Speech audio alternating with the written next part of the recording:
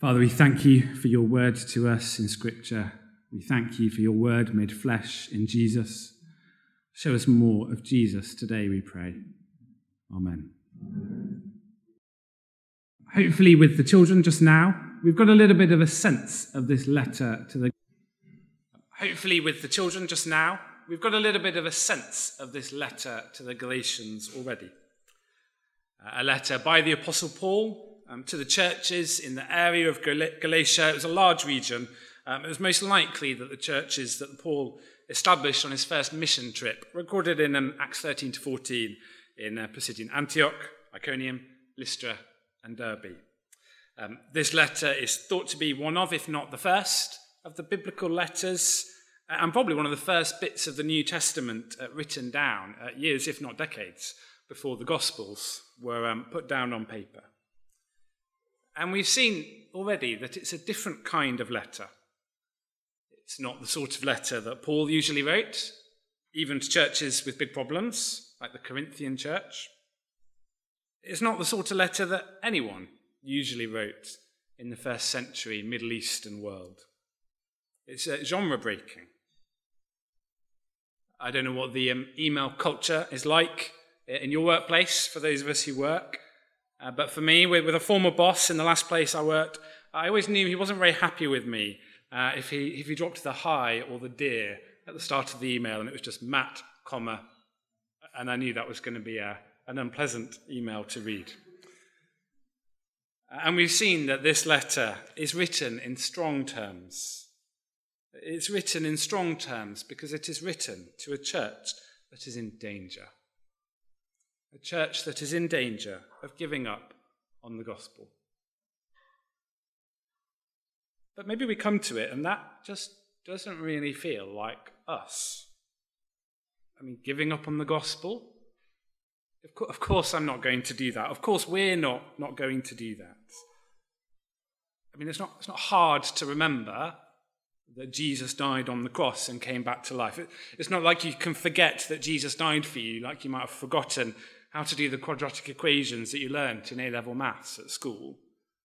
It's not like you can give up on the gospel like you might give up on the cycle or jog to work and just get the bus instead.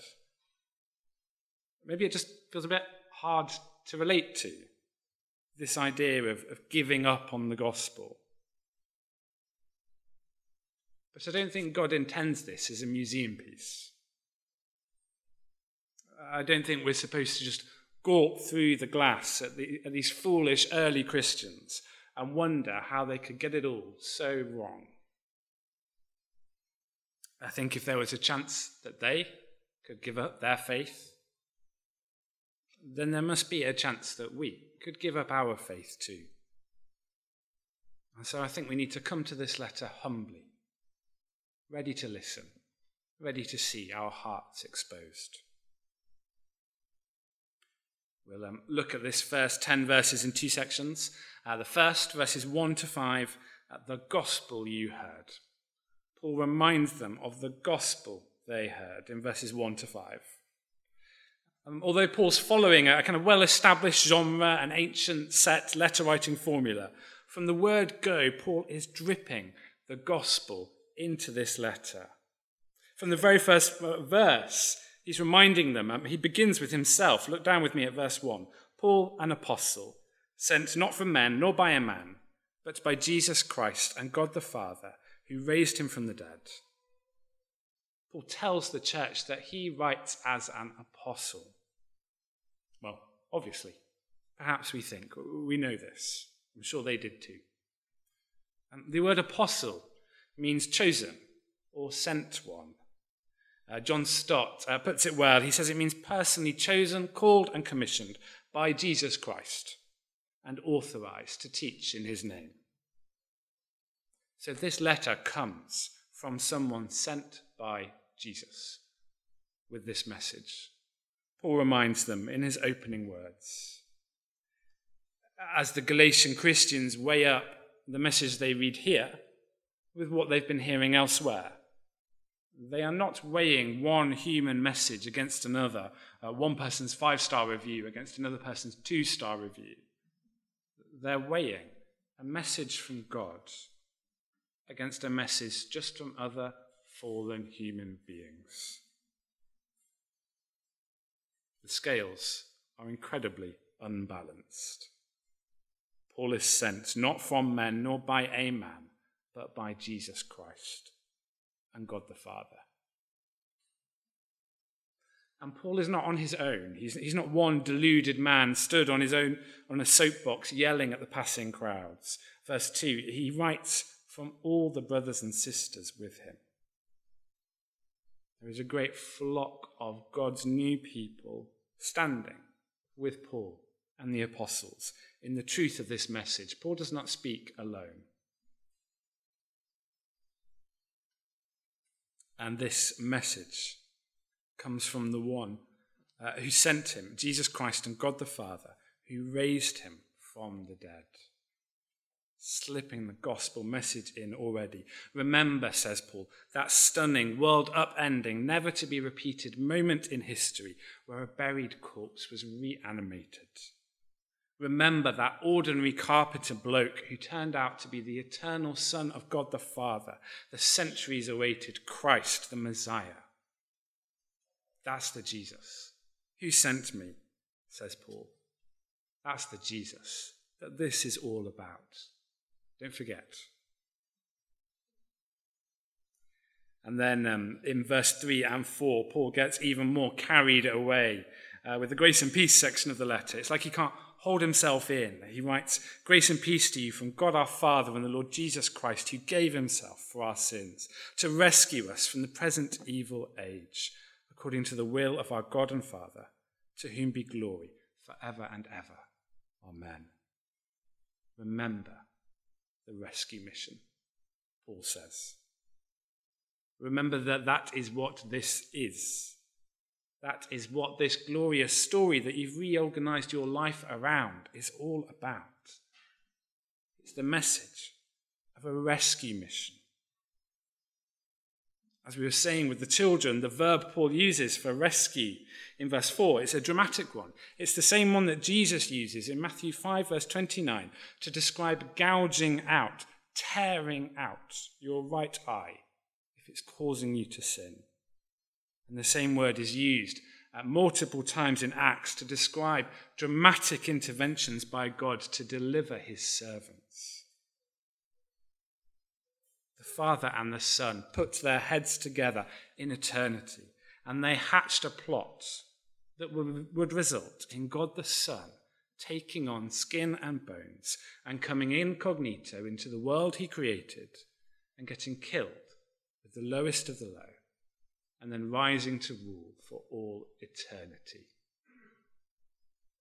It's a rescue mission centered upon the most extraordinary act of sacrifice, God's giving of himself for our sins, that we might be rescued from the present evil age, verse 4, given freedom, a way out, an escape from the sin, the suffering, the evil, the mess. Don't we long to be rescued from this present evil age? And the Son did it all according to the will of the Father and for his glory. What a mission. What a rescue mission. Anna led us in prayer just now for the tragic events with the earthquake in Morocco.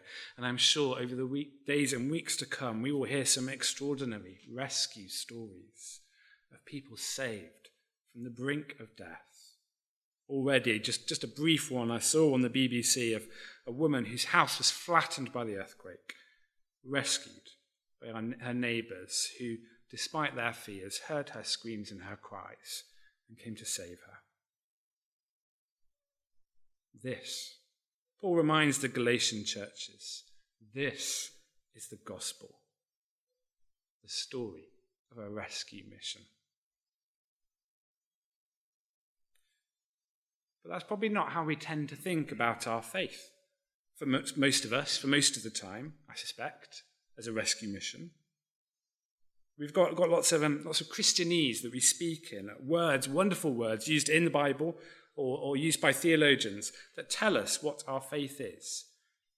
but perhaps also stand a little bit removed from real life and can end up just feeling a little bit abstract or a bit too familiar. They lack the viscerality of some of the Bible's rescue imagery because we don't imagine them. We don't see or think of the picture anymore. We rarely use them in a context other than theology. Words like redemption, salvation, atonement, gospel, wonderful words which contain wonderful truths. But they're picture words too.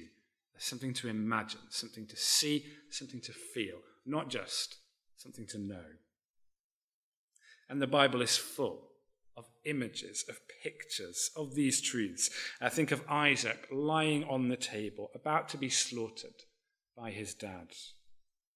Think about the Israelite families huddled around their plates of roast lamb that midnight in Egypt. Think of Jonah lying in the belly of the fish. Think of tongues of fire all around Shadrach, Meshach, and Abednego. The Bible is full of images, pictures, and stories of our familiar salvation words.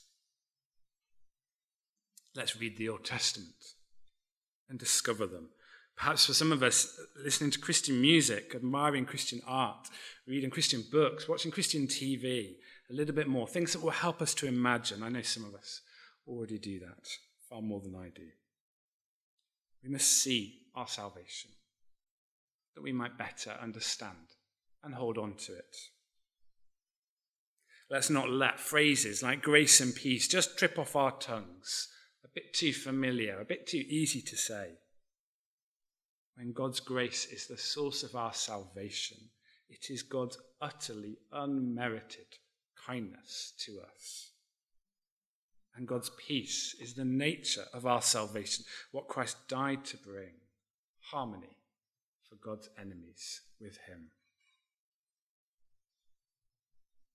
And let's think of our faith, not first and foremost as what we do on a Sunday, the kind of people we are or try to be, the things we do, the creeds, doctrines, statements of faith, stuff that we believe, all good, all true, important. But at the heart is a divine act of God's rescue of a bunch of helpless, unworthy sinners. So we can grow cold towards what Christ has done for us. I think because we fail to think about it in a biblical way, we let it become abstract, academic. But also probably the idea of rescue isn't how we tend to see ourselves. We maybe don't have our main mental image of ourselves as people who are drowning in the waves, who grabbed for the rubber ring that Jesus threw out to us. That's in the mix somewhere, that image. But it's perhaps not what's at the forefront of who we think we are. And that may well be because we have other biblical identities that we rightly treasure. As we'll see later on in Galatians, we are children, we're heirs. As we see in John, we're friends of Jesus, we're born again, we're new creations. But it may be for less good reasons, perhaps. It may be because we have other theological labels, many of which are good and that matter. We're evangelical, we're reformed, we're Baptists, we're Congregationalists, we're independent church men and women, we're complementarians. Some of us might see ourselves as charismatics, as spiritual, as social activists, as young earth creationists, as theologians. The list goes on. Or maybe more personal labels linked to roles that we've had now or in the past. I'm a pastor. You might be a missionary or an evangelist. We might see ourselves as a Bible teacher, as a Christian worker for a Christian charity. Or we might see ourselves primarily through other right, good, and true identities that we have in life. A mother, a father, a wife, a husband, a son, a daughter, a shoulder to cry on, an NHS worker, a counsellor, a teacher, a socialist, a liberal, a conservative, whatever it may be. But we are also rescued people. We have some asylum seekers in our midst, all of us. We're like refugees, asylum seekers, pulled out of the English Channel moments before we drowned. We're rescued people. Don't let that fall too far down your list of identities, of who you think of yourself as being, says Paul. Think about it. Pray about it. Write it on notes around your house. Talk about it with Christian brothers and sisters. Don't be a pastor, a Christian worker, a warrior for justice, more than you're a rescued sinner. What does that look like for me? You can let me know what you think after the service. I think it means that my personal quiet time has to be tops. As someone who works in ministry, I can't let it get squeezed because I've got too much work to do. And I can't let my personal quiet time become work. Maybe studying passages, I know I'm going to teach, and actually it's a subtle way of increasing my prep time. It has to be unrelated, my time with God. Because first and foremost, I'm a rescued sinner, not a pastor. I think it needs to impact my prayer life more than it does as well. I need to get better at coming before God and admitting who I actually am. Not someone who's trying really hard, who's doing their best, who thinks they're doing a pretty good job, all things considered, who's finding things a bit tough. But God have mercy on me, a sinner. If you don't want to give up on the gospel, says Paul, then remember that you are rescued. So from the word go, we've seen that the letter drips with the gospel that they have heard. Secondly, we'll see in verses 6 to 10 the danger of deserting that gospel. The danger of deserting it. Look down with me at verse 6. Paul writes, I am astonished that you are so quickly deserting the one who called you to live in the grace of Christ and turning to a different gospel, which is really no gospel at all. Paul does not hold back. His shock, his abhorrence leap off the page through the words he chooses. Astonished, so quickly deserting, no gospel at all. What lies at the heart of his accusation? It seems to be desertion. They're deserting, that they're turning their backs, they're changing allegiance. And notice what it is that they are deserting. I'm astonished that you are so quickly deserting the one who called you. Because to turn your back on God's gospel message isn't just to turn your back on some words on a piece of paper, on part of Christianity. It is to turn your back on God himself. They are at risk here of turning their backs on the God who called them, who intervened in their lives, who grasped them from the claws of judgment in his rescue mission. To reject his gospel is to reject him. You can't have God without his gospel. You're left only with a God of your own making, a God you fashioned in your own or in the world's image. I think of a camp leader I worked with once, and she struggled that we spoke with the young people about the need to respond to the gospel, the need to gently, lovingly, pastorally, appropriately call the young people in our care to repent and believe, to take up their crosses and follow Jesus. Can't we just have more Jesus, she said. Can't we just give them more Jesus, tell them more of God's love and leave it there? You can't have Jesus without what he said. And you can't have God if you won't have his gospel message. And I think we understand that deep down. I mean, which of us wouldn't be affronted if we spent many hours choosing the right present for our dear loved one, having saved up for months to be able to afford it, and then we presented it to them, and they refused to accept it. They wouldn't even take it out of our hands. I think we'd feel affronted and hurt. So let's not think that we can reject the gift without rejecting the giver. Because the gospel isn't just a message, a set of words, a take it or leave it. Sorry, it is a take it or leave it offer. You can't get rid of the gospel and keep God. to abandon what he says and what he's done, is an act of desertion. It's to change teams and join the other side. Last night, Charlotte and I finished an excellent short drama series on BBC iPlayer called Best Interests. I'd recommend it. It's a fictional story, and it's tragic. It's the story of a battle between a hospital and a family about whether their disabled teenage daughter's life support machine should be turned off. I don't want to give too much away in case you watch it, but let me just say the parents don't always see eye to eye. And at one point, the dad, understandably struggling to cope with the situation, moves out of the family home and goes to live with his brother. And there's one awful scene in which their other daughter goes round to see him, and he just gives excuse after excuse, trying to explain why he left, why he hasn't done anything wrong. And she just looks him in the eye and says, "No, you've abandoned us. You've walked out on us in our hardest hour."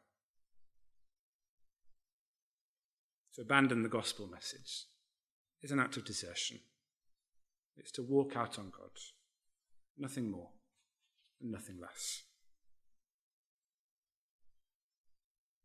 It's interesting what Paul doesn't really say much of in these verses. He tells us nothing about the content of this new gospel message. We'll see more later in the letter. And he tells us almost nothing about who is teaching it. Just a almost throwaway phrase in verse 7, some people. Instead, he seems to focus in on two things, the corruptness of this current message and the catastrophic consequences of spreading it. The corruptness of this current message, well, in verse 7, these teachers are causing confusion, throwing God's people into confusion, troubling them, agitating them, disturbing them, causing them anxiety, giving them sleepless nights, perhaps. Where there had been stability, calm, confidence, trust, there's now chaos. And everything Paul has established is at risk of being knocked down. And don't think this is eggs being smashed to make an omelette. No, verse 7, the teachers are trying to pervert the gospel of Christ, whether they realize it or not. Their message may come wrapped up like a gift. It may have just the right branding to hit home in a modern society. It may look like a tiny thing, a tweak here or there to what everyone believes. But in it, Paul says, the gospel is being turned upside down and having its contents shaken out of it. What's being dealt with here is not things that Christians might disagree on in good conscience, though it may appear that way.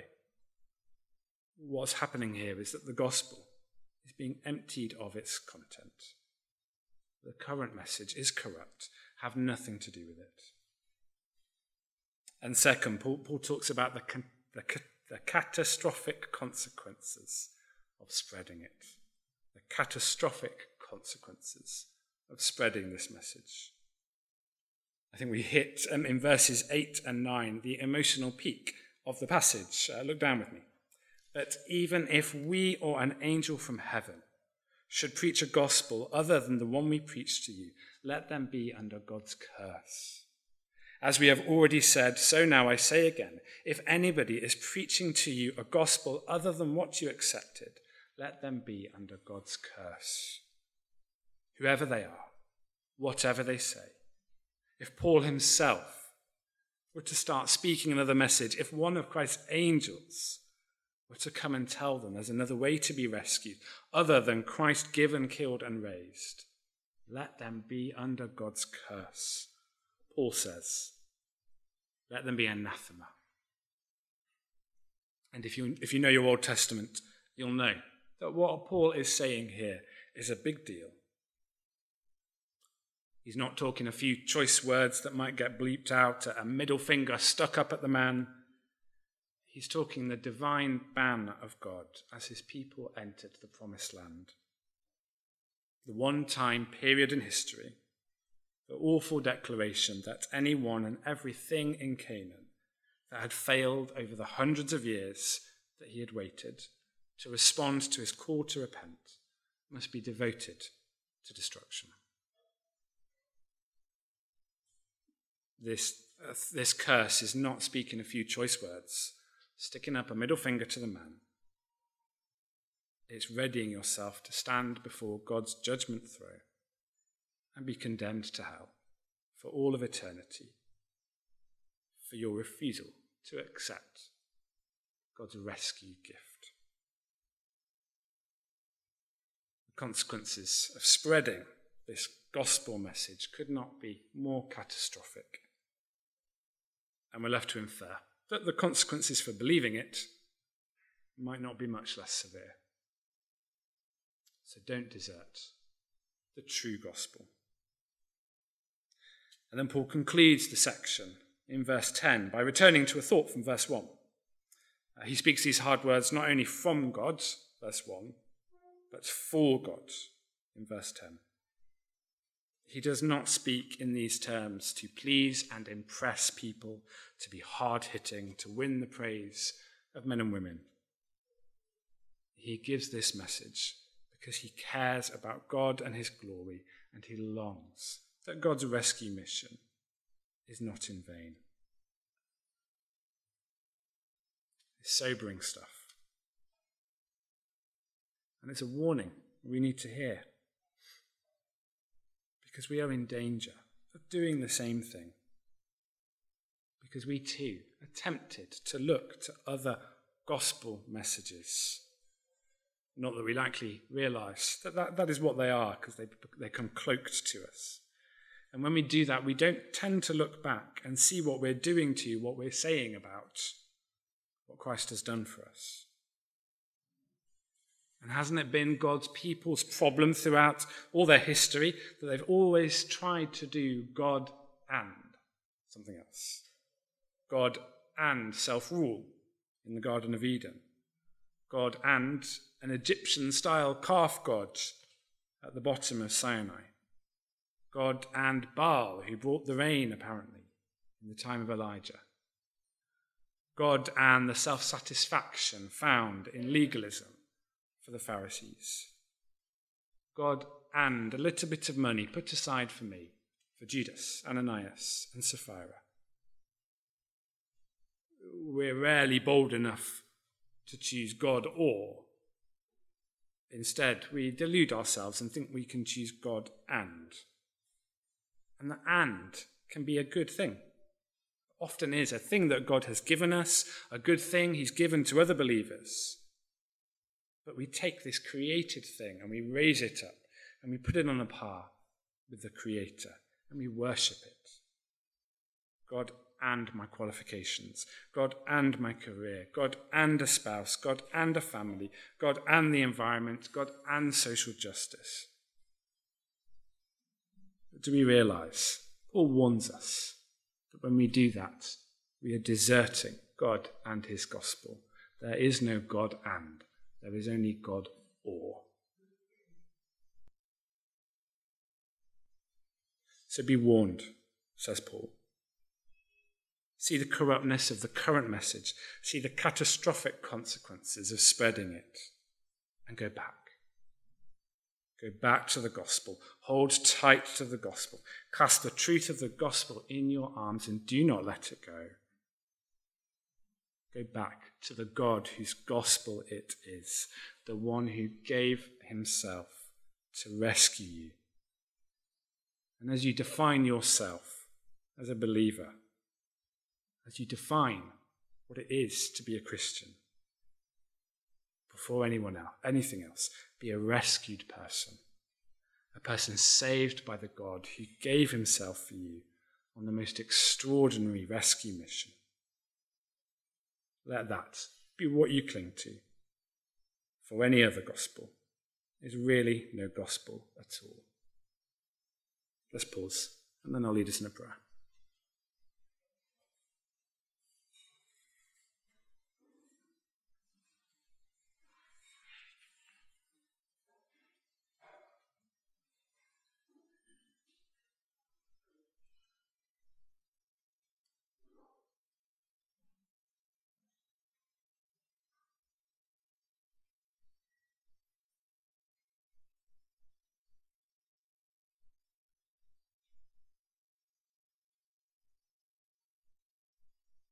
Father, we repent of how we can gloss over passages like this, books like Galatians, because it just doesn't feel relevant. We can't see ourselves giving up on the gospel. But Father, we pray that you'll give us a greater awareness of the pressures of our culture, of the sinfulness of our own hearts. And we thank you for the extraordinary gospel message. We thank you that you have rescued us by giving your Son. And we thank you that we do not just have a message, some words. We thank you that in the gospel we have you. We can know you. Help us to cling to it. Give us eyes wide open to the false gospels we may be tempted to believe. Help us, we pray, by your Spirit. Amen.